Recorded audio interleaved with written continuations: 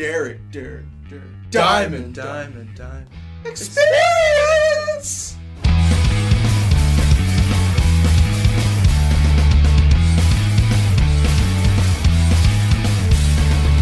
Hey everybody, and welcome to this week's episode of the Derek Diamond Experience podcast. The day is Monday, May 12th, 2014, episode 9, I want to say, and I, of course, am your host, Derek Diamond. Today I'm coming to you from the beautiful Pensacola Bayfront Stadium, home of the Blue Wahoos, the AA affiliate of the Cincinnati Reds, which I've explained on this show. This is also where I work during the day. And it's kind of funny that I'm doing this week's podcast, not just my intro, but the interview from the stadium, because probably half of these shows I've done from here. As you know, the first two, the first being with Adam Waldron from the Unicorn Wranglers, that was recorded here. The next episode with Tommy Thrall, head broadcaster, that was recorded here. And even some of the ones I've done over Skype have been recorded here because this, and you'll hear in my interview, this is quite a demanding job a good bit of the time. You put a lot of hours in, and it's one of those things that you really have to love to be able to withstand it and not just completely flip out. But this week I will be interviewing one of my fellow trainees and coworkers, and someone who over the past few weeks I've got to know a little bit better, and happy to call a friend of mine, Joey Truncale, who grew up in Virginia and ended up here in Pensacola working with us at the Blue Wahoos. He is the broadcast trainee for Tommy Thrall, and you'll get to hear a lot of what he has to do behind the scenes, not just calling a game, but he does a lot to get ready for a game. And being a trainee can be pretty stressful at times, because leading up to a game, there's just so much that you have to do that a lot of people really don't realize. So you'll get to hear that. And the cool thing about Joey is he actually has quite a big variety of interest besides sports. I mean, yeah, we talk about sports a good bit, but also there are movies, Broadway musicals that I wasn't really expecting, but he's a very fun guy. You get to hear a lot about his, he went to college at Virginia Tech. There's just, he's had, for someone that's as young as he is, he's had a pretty eventful life, it seems like. So I will quit blabbering for now and turn it over to the Joey Truncale interview.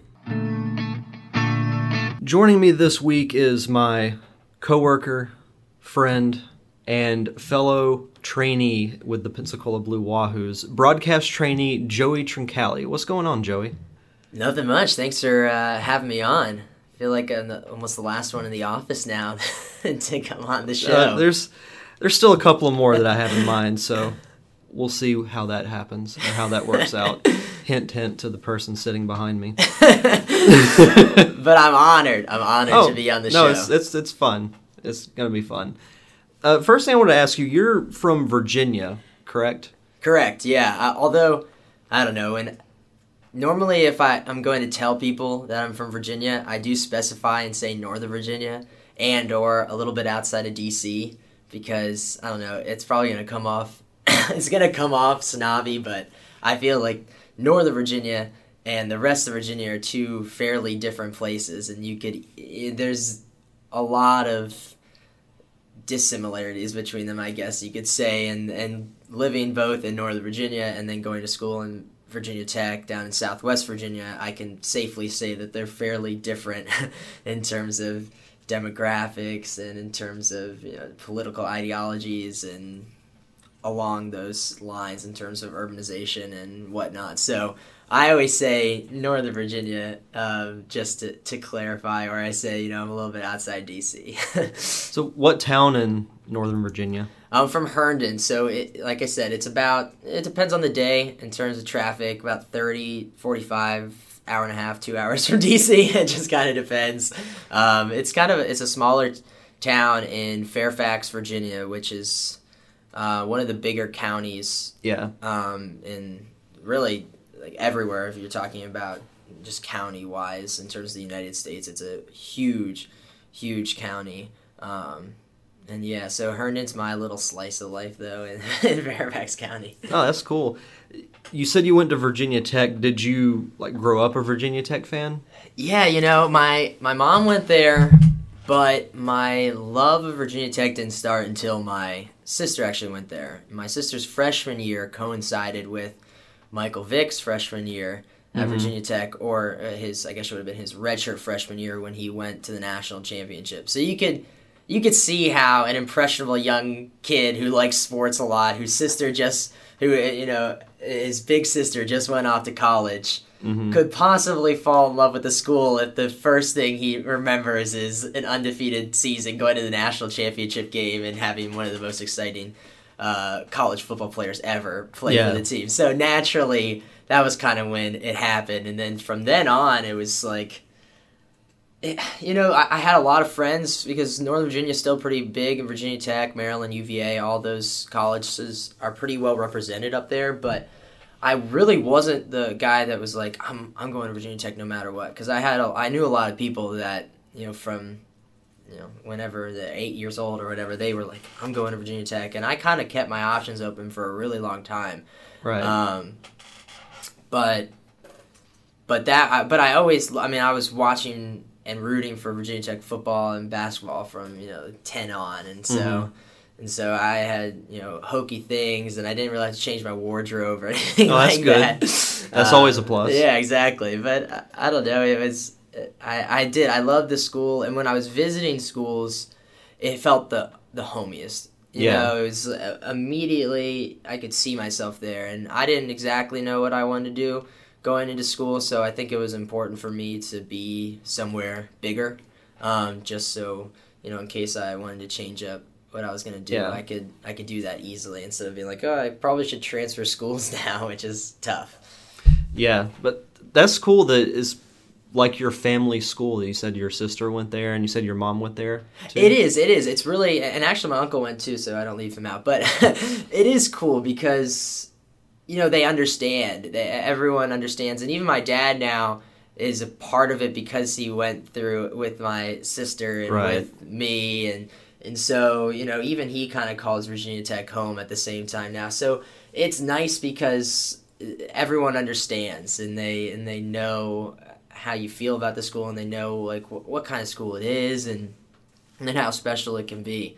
So I like that part of it. And honestly, it was pretty great because I didn't have family that were pressuring me to go there or anything like that, which I know could happen. I could definitely see myself doing that. But I don't know. They were great about that aspect of it. They wanted me to look everywhere and make sure I felt right about certain places.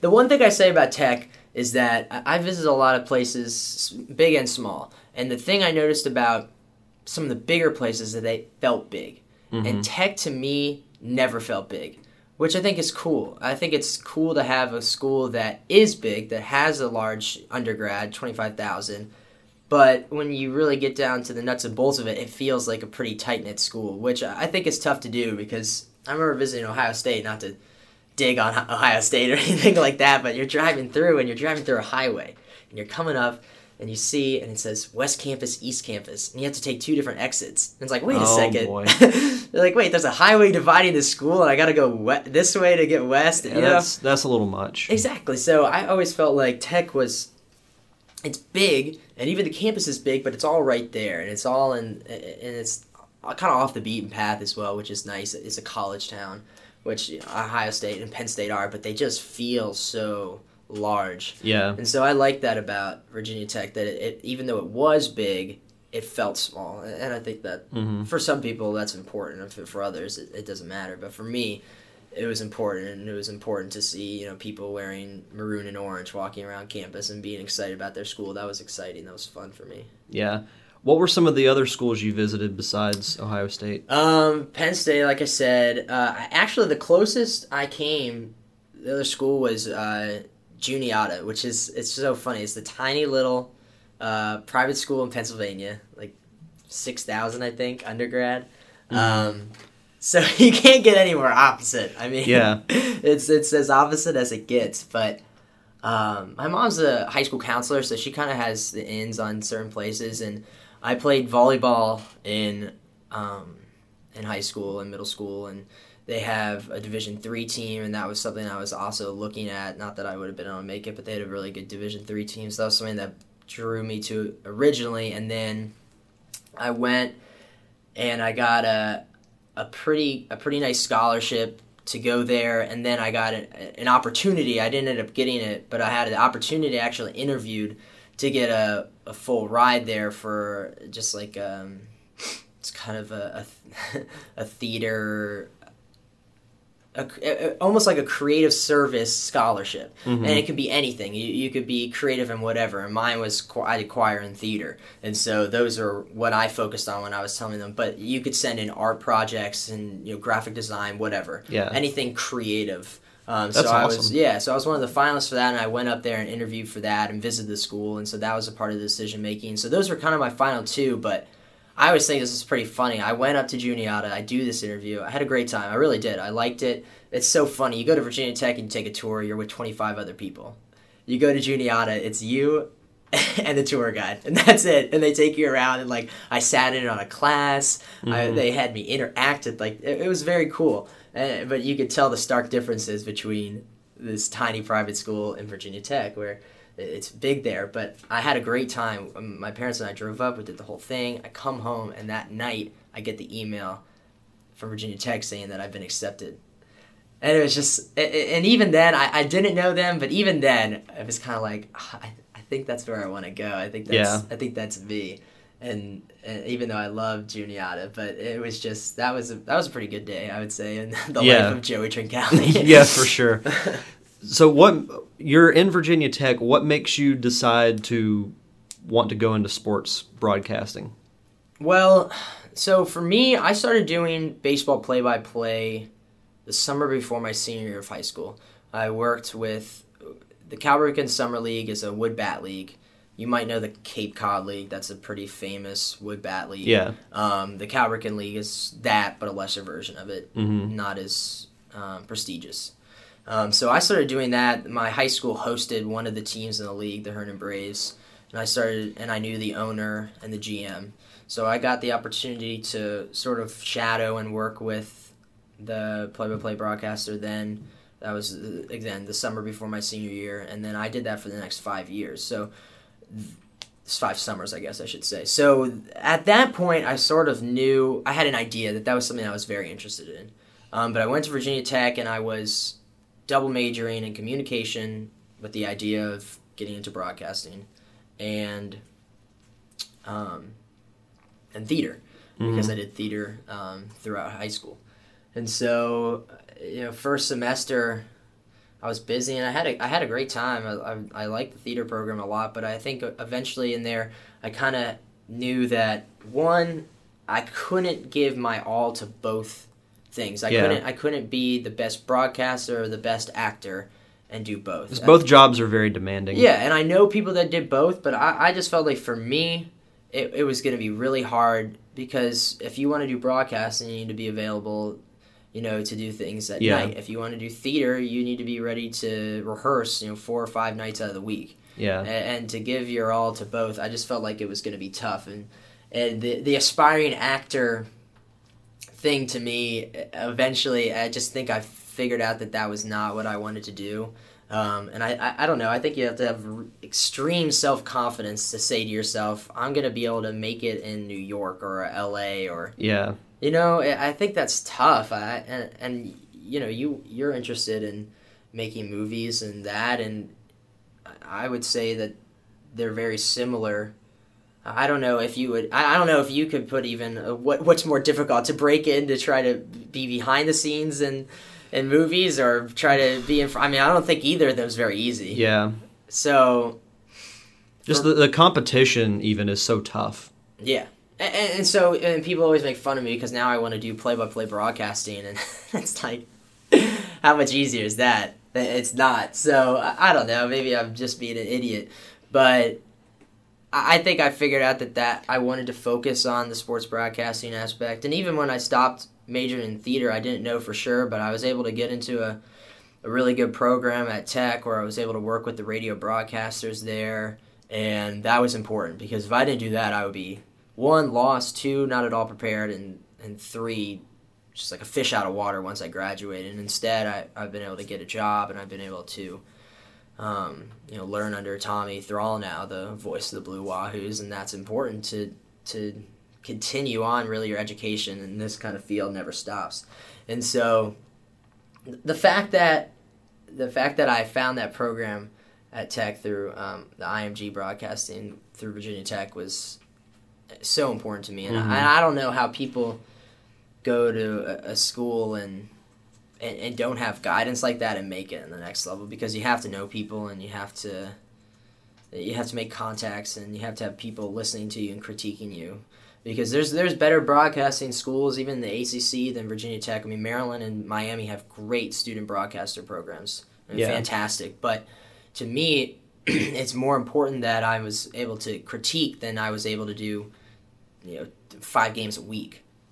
Which is cool, but if they don't know if they're doing something wrong or right, you're going to get into bad habits. I mean, it's with anything else. So that's kind of how I got there. I think I really knew it was during a summer doing a Hernan Braves game, where it's the dog days of summer, but you get to call a walk-off home run, and you say to yourself, man, that's pretty fun. That's pretty exhilarating. So I would consider myself lucky if I were able to do this for the rest of my life. But at the same time, I also don't think that I don't know. I have a lot of interests, so I wouldn't be surprised if something else comes up and I change it up. Yeah. You said that you started doing play-by-play in high school. Like, I take it you've always been a huge sports nut. Is there one that stood out to you over the other? I mean, was it baseball, or were you just interested in sports in general? Well, first, embarrassing story for everyone. My old AIM instant messenger handle, or whatever, did we call them handles back then? Screen name. Yeah, screen name. Sorry. Yep. Was J92 Sports Freak. That's a good one. Still get made fun of for that all the time. Yeah, that's nice. That's a good one. Hey, Adam. Hey, we're recording. Come on in, man. Sorry, Hey. I was wondering where you guys all went. We're playing hooky. We're totally working. Hey, I See clocked out. Alright, good. Sorry, keep going. I should just leave all this in. I think so. The video. I already did. Okay, sweet. Wait. Screw it, we'll do it live. I kept hearing voices. We'll do it live. I was like, I hear a voice. It sounds like Joey. Where is this coming from? We're getting the life story of Joey Truncale. You're missing out. I am missing out. I thought you guys all went to lunch. I was like, well, I'll see you guys tonight, Alrighty. alright? Just check my email. John's going to send back that, and we just need to get that to Daryl because... All right. Alright, later. See ya. See ya. Bye. Where were we? Actually, I was going to ask you that. Screen name. Screen name, right. Yeah, so that was embarrassing. That was J92 Sports Freak. And, oh, gosh. I honestly still get made fun of for that, so... So yeah, I was a pretty big sports guy, but the first sport I ever did play for was baseball. I don't know, I think there's something great about baseball on the radio that just still plays. I mean, if you listen to football on the radio or basketball, like, you find yourself getting frustrated. What's going on? What's happening?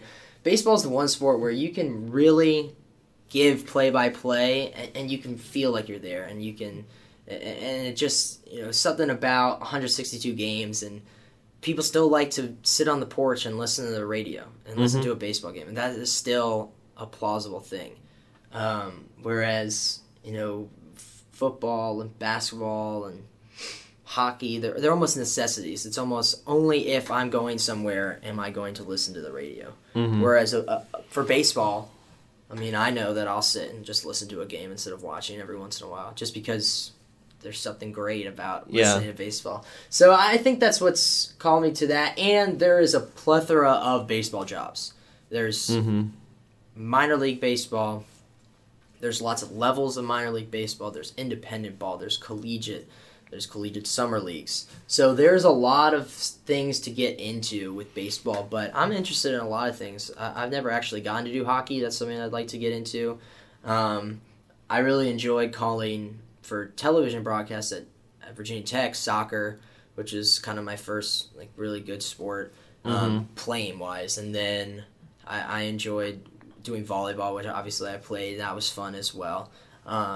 So I think that baseball, there's something great about baseball. The only thing bad about broadcasting baseball is I like sitting at home and watching baseball. Like I could sit at home and watch my own team and then MLB Network, or flip around on the MLB package and watch a bunch of different games. I could do that all night, every night of the summer, just because I enjoy watching baseball and hearing other people call baseball that badly. So I don't know. I could see myself wanting to do a lot of different sports, but I think that I could definitely, like, if I got my dream job and I could be a play-by-play radio broadcaster for a team for baseball, that would be pretty fantastic.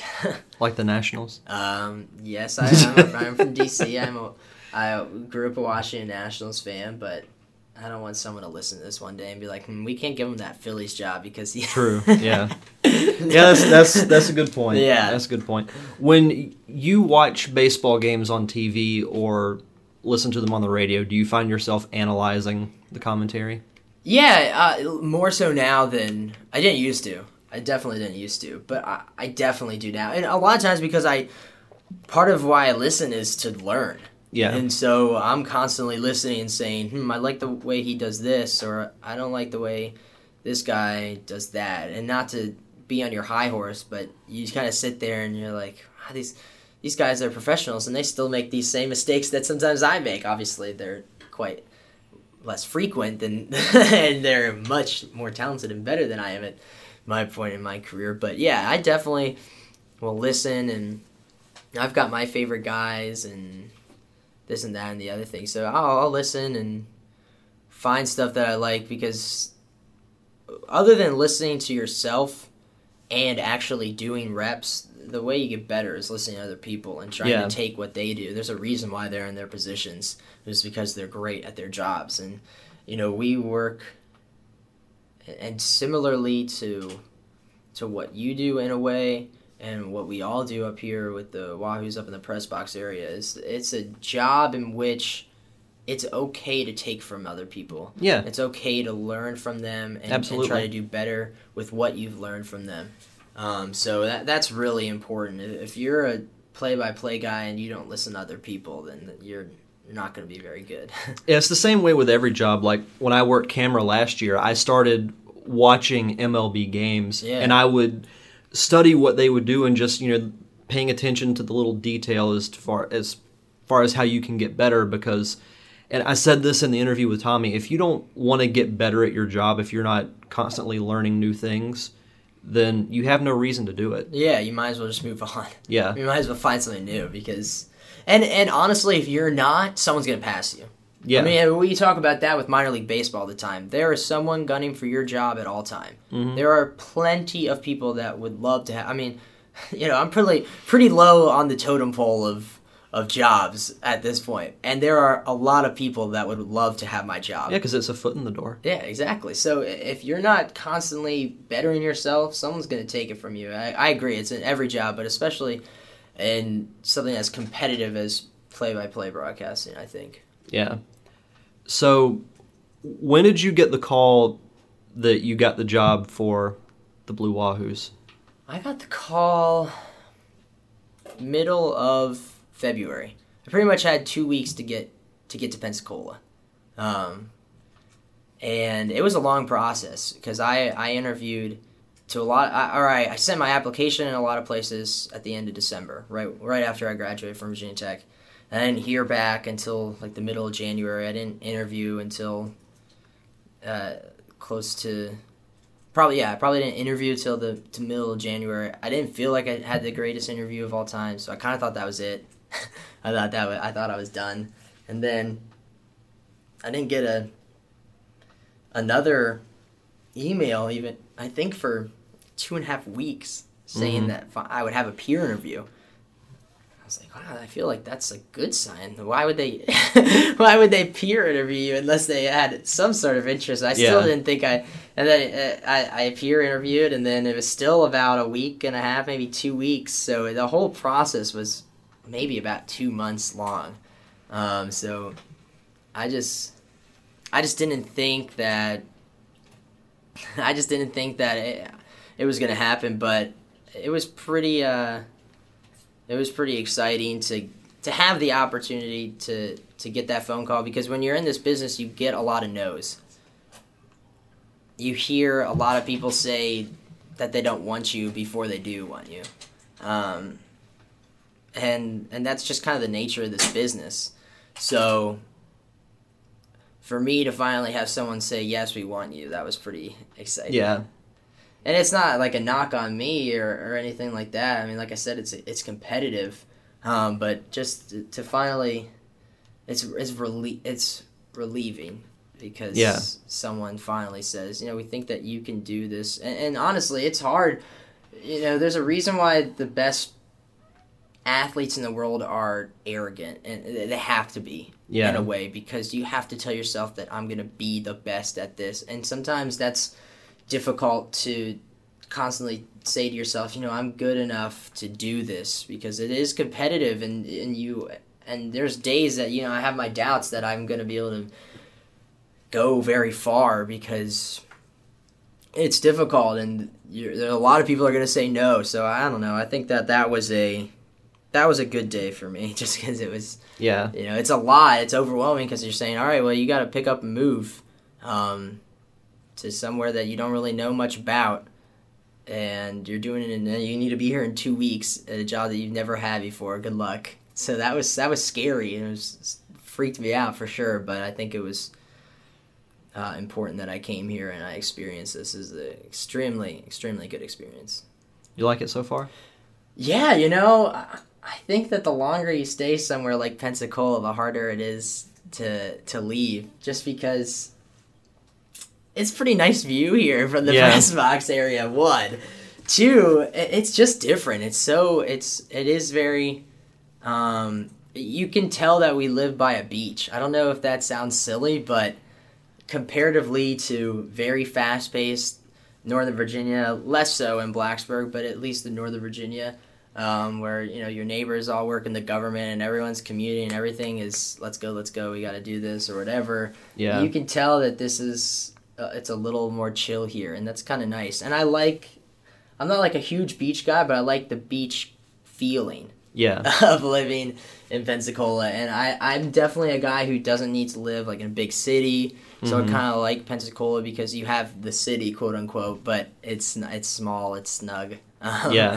It's nice. So I do. I like it here, and I've really enjoyed working for the Blue Wahoos. And when you've been calling sports for 2 years and doing school, the opportunity to just do what you love to do is pretty exciting. I mean, this is a job, no doubt, and it's a lot of work, and it's exhausting, but the opportunity to just focus on your craft is pretty cool when you've been trying to focus on your craft and know that this is what you want to do, plus try to graduate. Yeah. It's a different feeling just to be like, all right, cool, I just am working on being a better play-by-play guy this week. Like, that's exciting. Yeah.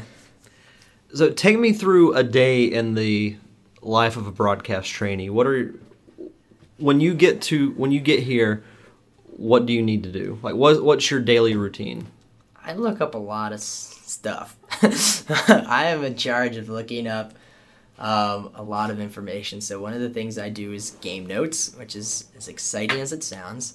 It's every day. It's essentially every day from the beginning of the season over the next 140 days. I have to do game notes every day, and so that's coming up with facts about the game, what's going on, giving information out, finding statistics, knowing how many games we've won on the road, how many we've won at home, how many we've won when we've been leading before the 7th and trailing after the 7th, and this and that and the other thing. And there's lots of little minute stats, and you got to fill in what everyone's doing every day. And so that is, some people love game notes. I don't hate them yet, so I think that's a good thing. Other people hate the repetitiveness of it every single day, and it makes sense why a trainee would do it. But I don't hate them yet, so I think that's good. I'm not going to pretend like I'm in love with game notes, but I don't mind doing that. The thing about doing game notes is that it's like the ultimate preparation tool for you. Yeah, I would have to sit and prep for games back in college for a long time, and I still have to do my extra prep outside of what I do on a daily basis. But when you're doing 2 hours worth of game notes every day and figuring out what this guy does, when a guy walks up, you already know that he has 2 hits when runners are in scoring position with 2 outs this year, and it's just in your head, and it just sticks with you. So that's I think that would drive me crazy. Yeah, I don't know. I think a lot of people, it would not be great to do that every day, but I don't mind that yet. So that's a part of what I have to do every day, along with just coming up with, what else do I do? Do I do anything else? No, I have to come up with, putting lineups together, make sure we have those, make sure we have all of our stat packs together. So it's a lot of little things that all of a sudden it's 5 o'clock and you're like, where did the day go? I guess I have to be ready for the game to start now. And so other than that, it's about talking to the players and getting to know them more. Sometimes we're having to write stories up on a transaction that's taken place, or just a regular story that maybe will go in the program. So writing's a big part. That's the one thing. I think if I went back to college, I would have written for a newspaper or something. I don't know when I would have, because time-wise I didn't have a lot of it, but writing is so essential for everything you do. I write more now than I ever thought I would in this kind of job, and so it's very important. It's not writing a book, but it's just knowing how to write efficiently and to be able to put your thoughts quickly. It's almost the ability to write quickly is more important for me than to write eloquently. Because you need to be able to put everything out in an efficient way, in a way that people can understand, do it fast, and move on, really. And obviously, writing is important for your broadcasting career, too, because when you get up to the bigger...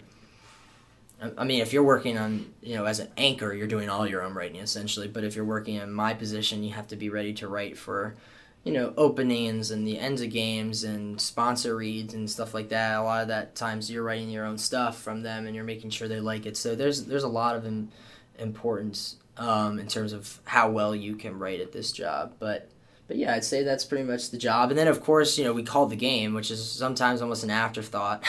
And then we have to, talk to the players, make sure the media's happy, and then write up a post-game recap. So we're traditionally one of the last people out. Obviously, the grounds crew works extremely hard, and the food guys are here counting revenue. But when we leave, it feels like we're close to the last people here a lot of times, just because there's a lot that goes in afterwards. And if you send out a recap that the score is 3-2 and you wrote 4-2, you're be a lot of trouble. So you want to make sure that is all correct and right. That's definitely important. Yeah, it's crazy because, and I can kind of relate to this too, you do so much during the day that your actual job, like with you calling the game and me with, just doing stuff in the press box, it almost becomes an afterthought. Yeah, I would agree completely. When the game starts, I could not love it anymore. Yeah. It is fantastic. I completely agree. I love the game because that's what I want to do. That's what I love doing. But if you're not prepared, then that is, that's that. You're in trouble. I think one thing for a young broadcaster is the preparation. If you're not prepped, you're going to get crushed because you're going to say your 3 things in your first 5 minutes and you're going to have 2 hours left to broadcast or more most of the time. So you have to have everything laid out, and you want to know what you have to know what you want to say. And I don't know why I just got into a young broadcasters thing, but another thing popped into my head. And this has kind of I've read this before, and actually talking to Adam Waldron, creative service guru here at the Blue Wahoos. One thing I think is important is being yourself. Yeah. Because it's gonna come through. So if you don't just act like you on the air, what's the point? If you don't act like you, we're gonna force it out of you anyway. Exactly. And you know what? Not everyone's the same, and people. You want to emulate certain broadcasters. You want to do things a professional way, but I'm sort of different, and I can be goofy, and I can make dumb jokes, and this and that and the other thing, and if I don't let that out, then it's broadcast isn't me and it's something else. So I think between being prepared and being yourself and knowing yourself, those are two really important things for once you get the game started, or I guess before when you talk about the preparation. Yeah. It's like that one call you made recently. I forgot who it was that hit the home run. I think it was Juan Silverio. Yeah, and you said, who cares about those statistics? That was a fantastic call. It was a very Joey Truncale call. It was, and someone might look at it and they might laugh. I think I sent it to like my sisters and they thought it was hilarious. But that's not a bad thing. But yeah, who cares if someone's going to laugh? Yeah.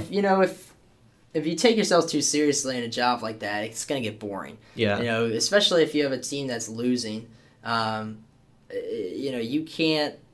You have to make the games. Job fun. Yeah, you can't spend 140 games being down and reading statistic after statistic or whatever. You got to be fun.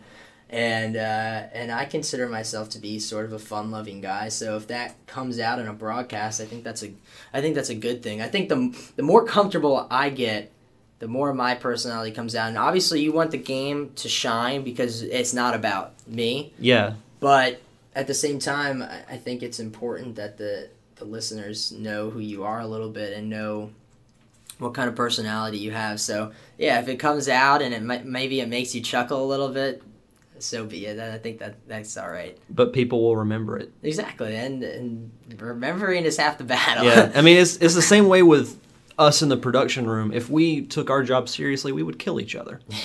Yeah. So you have to make the job fun, and like you said, even though our team isn't the greatest, we still have fun doing what we do, and that's the important thing. Yeah, the easiest job for a broadcaster, not necessarily if you have a good team, which I still think this Blue Wahoos team is good.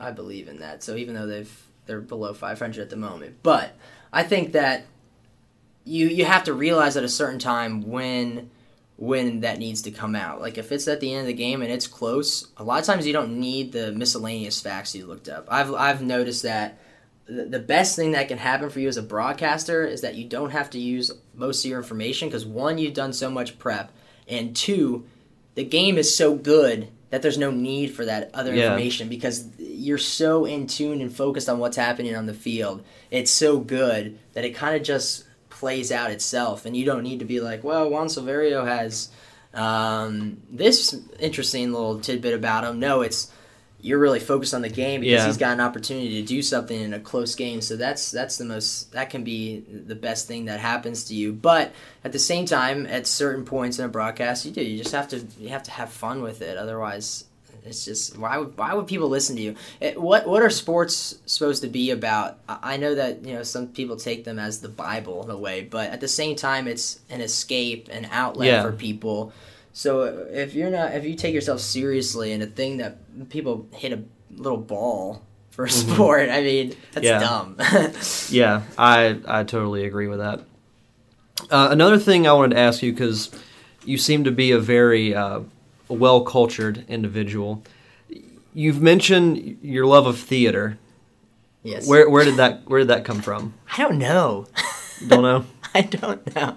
I don't know. My sister has a pretty good singing voice. My dad is god awful. My mom, she's got that like kind of soft. She's not belting anything out, but maybe she had some talent underneath somewhere. But I don't really know. No one else really in my family, or even like extended family that I know, is really into that sort of thing. But I'm not sure, and I think it's pretty funny. I mean, we were talking about this the other day. How many sports broadcasters out there enjoy musicals and plays and stuff like that? I mean, it's not a lot. I would say that the number is small. But that's the cool thing about you, though, is that you have such a wide variety of interests that you can talk about really anything with anybody. Yeah, and I think that's important. Like you said, I think that's there's plenty of people that grew up and they were like, I ate and breathed sports growing up, and I know this, that, and that's that, and blah, blah, blah. And, I liked sports a lot growing up, and I watched SportsCenter every morning or whatever, and I watched every game every night. But I also wanted to go to New York and watch a Broadway musical, you know? And so, I don't know, it was in 6th grade I did a musical, or actually I guess 5th grade I did a show. And that was kind of the start. I liked that. And then in 7th and 8th grade, I was really serious into soccer. I was playing on state ODP teams, which is just like an all-state team or whatever. And so I was into soccer. I was starting to drop other sports. I thought to myself in 8th grade, there's no way I'm going to do theater, this and that. I'm not going to be in choir. I want to play sports. I want to play soccer. I want to focus on that. And then, I don't know, something just changed. I had played soccer for so long. I was sort of burnt out on it, and I quit my soccer team in January, and there was a audition for the musical in February, and I auditioned, and I was the only freshman boy that made it, and I just that was my first real experience with it, and I don't know, I just enjoyed it. It's just it's so different, and the theater people are great because they're pretty open. There's a lot of interesting people that do theater, and I think that the biggest thing is that it's just open. I think that if I could go back and tell like my freshman year self, I would say it comes back to being yourself. I don't know if that sounds so cliche. Like, go back and tell your high school self one thing: be yourself. Like, that is so that is so cliche. But I feel like you spend so much of your life as a high schooler and a middle schooler attempting to please everyone and fit in. Mm-hmm. And it just the great thing about theater is you can really just be, you know, whoever you want to be, and for the most part, everyone's going to accept that about you. And so I think that that's one thing that's really nice, is that the theater people accepted me for being a theater guy and loving sports and wanting to, you know, play volleyball and this and that and the other thing. And so I auditioned, I really liked it, and then, you know, I wanted to work on that too, and yeah, I had a great time doing theater and choir in high school. I think that was a lot of fun, and I don't know, maybe one day somehow I get back into something like that, but we'll see. I don't know. I've been out of the game a little bit now. Have you been to New York to see a musical? Yeah, a few. I guess more than a few, but yeah, I love going to a show. I always think it's funny because, you know, you pay for a Broadway musical and it's expensive. But it can be just as expensive as going to see a playoff game of any sort. But when you go to a Broadway musical, you know what's going to happen. You're going to get, if not the very best, then a secondary actor, an understudy that's incredible. Yeah. And you're paying maybe $150, but you know exactly what you're getting. And it's going to be great. I mean, for the most part. Obviously, you can go to a show that you don't like, but if you know what you're going into, it's going to be great. Yeah. You could pay $200 to go see your team get beat down in the playoffs and be mortified. Mm-hmm. And never want to watch sports again. Never want to watch sports again. But that's what's so funny is people love sports, and sometimes you ask yourself, why do we do this to ourselves? Because you could be just completely mortified, or you could go see a Broadway show. And you know what? It's going to be great 9 times out of 10, and you're going to love it. Whereas you could go see a baseball game, and you could lose 10-0, but the reason why people like sports is because you could go to a game on a Tuesday in the middle of July, and you could see a guy throw a perfect game. You know what I mean? And that and that's something you don't get with theater. Yes, live theater, you know, it's a little bit different than a movie where something different can happen or whatever, but the amazing to the mundane, it's so fluid when you go to a sporting event. So I know that's why people love it, because that's why I love it. But sometimes I think to myself, man, wouldn't my life be so much less stressful if I didn't hang on every whim of every pitch, of every, you know, basket shot, on every whatever. And so I don't know. I think sometimes it's nice for me to step outside the sports culture and the sports world and just be able to enjoy something like a movie or a show or a play or whatever. No, that's actually a really good thing, Because even if it's something you love, you can get burnout on it, and it's good to have that escape. I think so. I mean, I think if anything, anytime when you're doing something almost 24/7, you need sort of an escape. So it's nice to have interests outside of sports. But yeah, I don't know. I just always come back to it. I just think it's funny. I don't know why I'm like this way, but there's definitely not a lot of people that have. I always joke because my dad's pretty similar to me, which I really don't know how he was like this because, my parents were pretty open to me learning a lot of different things, but like that's not how he really grew up. So I don't really know how he came to love this kind of stuff. But I was like, Dad, we should create a radio station where we talk about sports and musicals. It's like one's gonna listen to that. That would be very interesting for sure. And that's Derek's way of saying no one would listen to that. No, and that's seriously, totally cool, they wouldn't. Seriously, if there was a commercial on that said we're going to be talking sports and Broadway musicals, I would think that sounds interesting. I'm gonna listen to it. But the ratings for that, it's like it literally reaches out to like 0.01 of the population in the United States, and I think that's what's nice because I feel like I'm a little bit unique because of that. Oh, that's a good thing. You mentioned movies. What kind of movies are you into? Gosh, or what are some of your favorites? I can do just about anything. I like sci-fi. I like comedies. I don't really think. I think something that makes me feel bad is I don't really have that thing that I know everything about. Some people can tell you, we know someone that can tell you everything about Star Wars or something like that, you know what I mean? Or knows everything about Goodfellas and mob movies or something like that. Yeah. And for me, I like a lot of different things, and I can get just as excited about the new Spider-Man 2 or the new The Last Hobbit movie as I can about when like American Hustle was coming out, which was not as good as I was hoping it was going to be, but I can get just as excited about elves and spaceships and Lord of the Rings as I can about some of the best actors on the planet just sitting in a room and just freaking acting. Like sometimes that is just as good as anything else. So I don't know. I think I'm weird in that way that I'll get just as excited for, I was really excited for The Wolf of Wall Street to come out.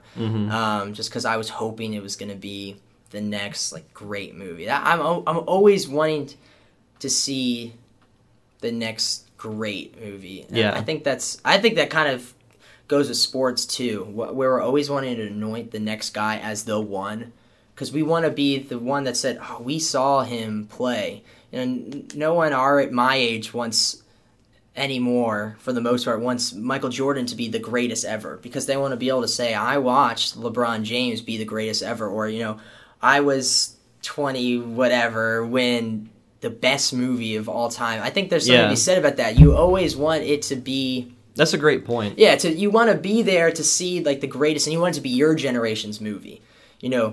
There are fantastic movies from, I said Goodfellas, or, like a Pulp Fiction, which I love, but, it's not my movie. It's not my generation's movie, which is why we want the next movie to be so great, because we want it to be our movie. So, I can get excited, and I can be happy watching. I think I went and saw American Hustle, the second Hobbit movie, and The Wolf of Wall Street all within like 2 weeks of each other this last winter. And I liked them in different ways, but I enjoyed my movie experience either way. So yeah. That's actually a good point about how people your age want to say, we saw this person become the greatest athlete, or saw this become the greatest movie. The biggest example I can think of, because I'm not extremely too much older than you, but you're 21. Right. Correct. Okay, so I'm 6 years older than you. The biggest example I can think of is the first Matrix, because people like your age or a little bit younger will say, oh, it's not that great. It's one of those things that you had to watch it when it came out to appreciate what it was, because it was so groundbreaking with the special effects and whatnot. So that I get completely what you're saying. I think that's probably similar to the original Star Wars, wouldn't you think too? Because I mean, I love them, but they're great. But the people that saw them went to the theater and were looking forward to the new ones back then that are, I guess what you would say, like middle 30s at this point, 40s, in that range. That was groundbreaking. Mm-hmm. And so similarly, I guess you'd say with the Matrix or whatever, if for each new thing, it's going to mean something different to other people. So that is really interesting. I don't know why we always feel like we need that though. Yeah. Why can't we just I think it's enjoy because it for what it is? Because everybody wants to feel a part of something, or that they witness something. So I think that has a lot to do with it. I think it's the same with, we live in a culture nowadays where, because of social media, I feel like everything needs to immediately be dissected. Like and it's sports, it's movies, it's whatever. Mm-hmm. Like American Hustle, I think is actually a good example. It's a pretty well-known movie, so people have seen it. So, was it the greatest movie? No. Great acting. Fantastic acting.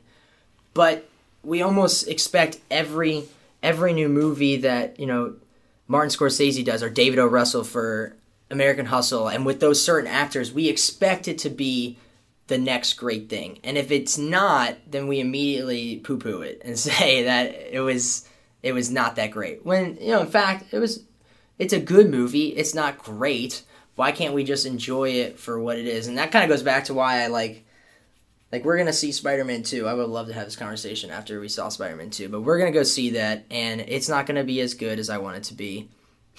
I can already tell. I'm right there with you. But I think I'm going to enjoy it still. And so sometimes you just have to be able to sit back and be like, not everything in the whole world can be the greatest product of all time, and you just hope that they don't screw it up entirely. Yeah. Yep, I totally agree. And the last thing I wanted to ask you, and it's per request of Mr. Adam Waldron. Oh, gosh.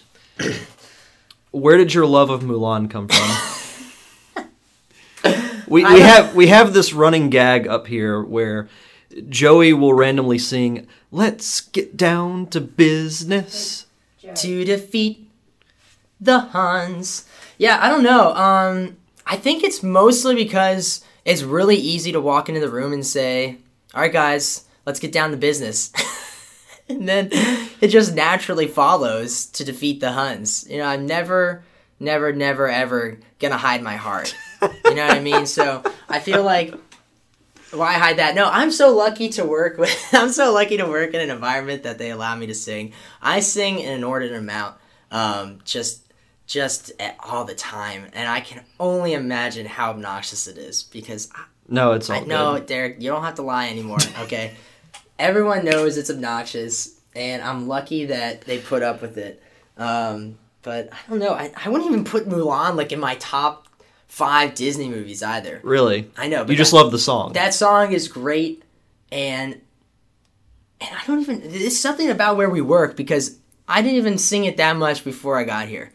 But there's something about, I always feel like we gotta get down to business. All right, let's get down to business, and then once you say that, you have to say to defeat the Huns. It just rolls off the tongue too naturally. So, yeah, that's sorry. I can't give more into the psyche of Joey. I'm glad that I just talked to third person finally on this. I feel like people are gonna listen to this and they're like, "Wow, what a jerk! He talked about himself a lot during this thing." Well, I mean, that's the point of having you on. I know, but still, like, he's kind of boring. But see, this upcoming week, you can actually use that song because we're playing the Jacksonville Suns. And you can say, Let's defeat the Suns. Let's get down to business to defeat the Suns. Yeah, I like that actually a lot. And if I don't use it on the air, you can call me a coward. To my face. Well, you've got 5 chances to do it, so. I mean, now it's rolling through my head how we could use it. It's definitely got I would love to see Tommy's face when you do that. Hey, listen, who cares about those statistics? Don't turn that radio dial. That's another favorite of mine. Let's get down to the business and defeat those Suns. You know what? Because they're going to need to. They're going to need to defeat the Suns for sure. Yeah, definitely.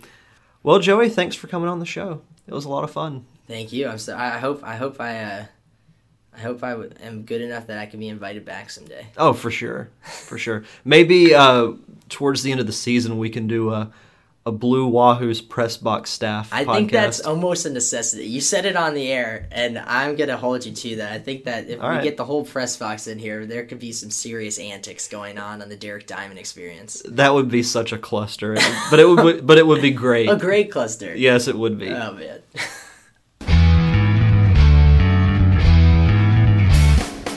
All right, everybody, that'll do it for the show this week. Once again, I would like to thank Mr. Joey Truncale coming on for that really fantastic interview/conversation. Again, that's why I love doing this show, is because of conversations like the one you just heard.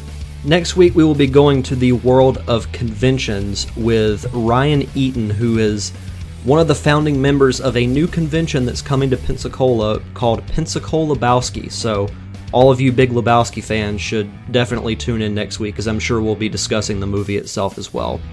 And don't forget, you can follow the show on Twitter at DDiamondEXP, and you can follow me personally on Twitter at Derek_Diamond, and also find us on Facebook at The Derek Diamond Experience. And I hope you all have a good week, and I will see you next Monday.